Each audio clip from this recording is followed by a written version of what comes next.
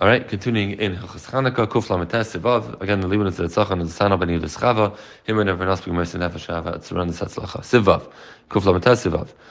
Minig Pashim the Seder, the minig in our countries are Ki Mahajim Nahajim to do Mahajim Nahajim. We know that the Gemara talks about different levels, either one candle for the whole household, or one candle for every person in the household every night, or two different ways to mahajim and nahajim, right? The Ashkenaz way, we're going to lead in the second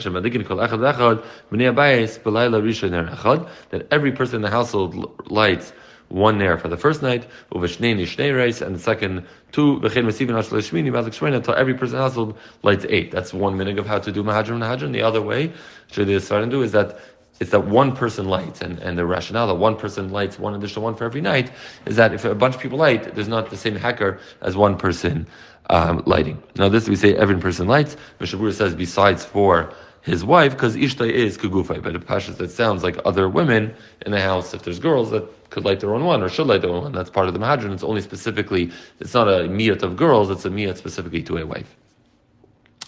Askira. Everyone has to put their nearest in a designated place because so you could see how many nearest are lit, because everyone's just going to light a bunch of candles lined up. You can't really tell how many candles they're actually lighting tonight, so each one should have somewhat of a designated area. Don't put it in the same place where you always have candles the whole year, so everyone should be able to recognize that it is nearest Chanukah. Ideally, you should light it next to the door to Rosh Rabbim, that should be pursuing Nisa, but the people are going by. That's how they did in time of the Mishnah of the Gemara. If you're not in Eretz Yisrael today and you're living with the Goyim, light it within your house, because you're not going to light it outside by the Goyim. If you have a window that opens to Rosh Rabbim, light it over there. Light it on the inside by the door. The mitzvah is to put the tefach close to the door on the left. Why? Because then when you go through your door, when you go through your door, you have the mezuzah on the right side, and the chanukah on the left side. And then it comes that you're completely surrounded by mitzvahs when you walk in and out of your house. The best is to put it within the actual airspace of the doorway. Not really possible with our doors if you're doing it on the inside, but that would be the best. I guess if your door opens outwards, then you can do that. Asif chas. The best is to put it 3 tvachim above the ground, and less than 10 tvachim above. If it's more than 10 tvachim above the ground, yatsa is still yaitza. If it's above 20 amas, yatsa. Why not? It's not good if it's above 20 amas. People don't realize it. Let's say you live on a second floor or third floor. What do you do? So then you can put it by the window if you're above 20 tvachim. But if you're more than 20 amas above, so to show it to Shus Rabbim, the people of Shus Rabbim don't see it anymore, so you're not doing it for them. So put it by your door, because anyways the Presuming Nisa is not for Bnei Shus Rabbim. The Presuming Nisa is for your Bnei Bayis, so you might as well put it in the ideal place, because anyways you're not gaining the Rosh Hashanah people. Right? And again, if you live in an apartment building. Siv test. The candle should be in a straight row. Not one high and one low. There should be a space between each ner. That the flame from one to the other should not come close, and then it turns into a torch. And what is the space you need? The Mishabura says at least 1 finger breadth between them. And also by wax, you need a hefsek. Because if the heat of one is going to melt the one of the other, it's going to melt, so therefore have a little space. Let's say he just fills up a bowl with oil and puts a bunch of wicks, right? So would they count or not? So im kafale kli, if he puts another kli over it with openings, so then, in other words, you have a bunch of wicks sitting in a bowl, and you put another kli on top of it that has, let's say, 8 openings, so then each wick is coming out of a different opening, so even though on bottom they're in one, but since on the top, visually, they look different, so then each one counts as its own. But if you do not put a kli on top of it, it doesn't even count as one ner, because it just looks like a torch of a bunch, and that is not kosher for ner Chanukah. Ner has 2 openings.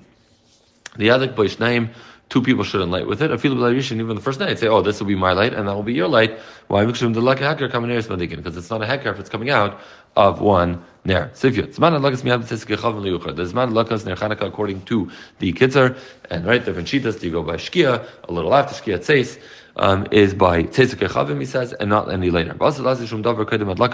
And it's also do anything before the adlaka. I feel a limit even to learn. Like if you don't daven ma'ariv earlier, daven ma'ariv and then be madlik. But Kodim she had like before he lights, have everyone there when you're lighting for Besuvinisa. There has to be enough oil in there to light for at least a half hour. But the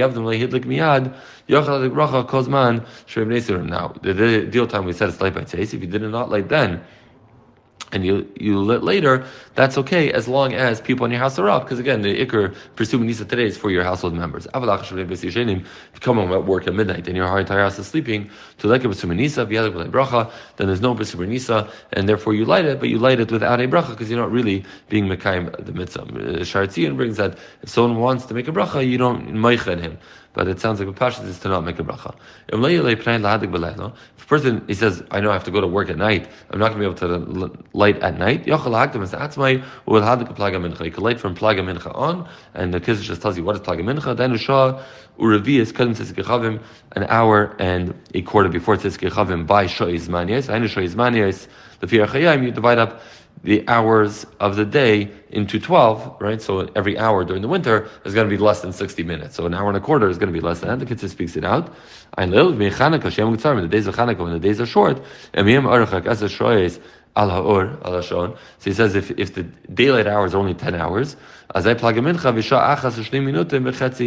says then plaga mincha comes out, an hour and 2.5 minutes is your whole plaga mincha before tzeis.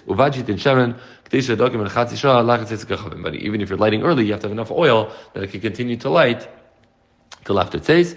If you don't have that amount of light, like you're not mekayim mitzvah, right? And that's what we do on Erev Shabbos, is we light early, right? You light after plag, so that, but it has to have enough to be able to go all the way through. Last one, say that Galasan Sifir Aleph Kvim Nagenu. What is the minhag? In which order do you light? You start by the right side of the menorah. So you add on a light to the left. You add on a nair to the left, but where do you start lighting? You start lighting from the left to the right. You always light the new one first. You start lighting from the left to the right. Mishnah brings a bunch of different hagganim with this, that some people say that no, that in other words, that you should start from close to the door, and regardless if that's right or left, always start from close to the door. Other minhagim is that you should always add to the right, to go from the left to the right. And there's not the way most of it, I think, do start on the right, that some people have the opposite, start on the left.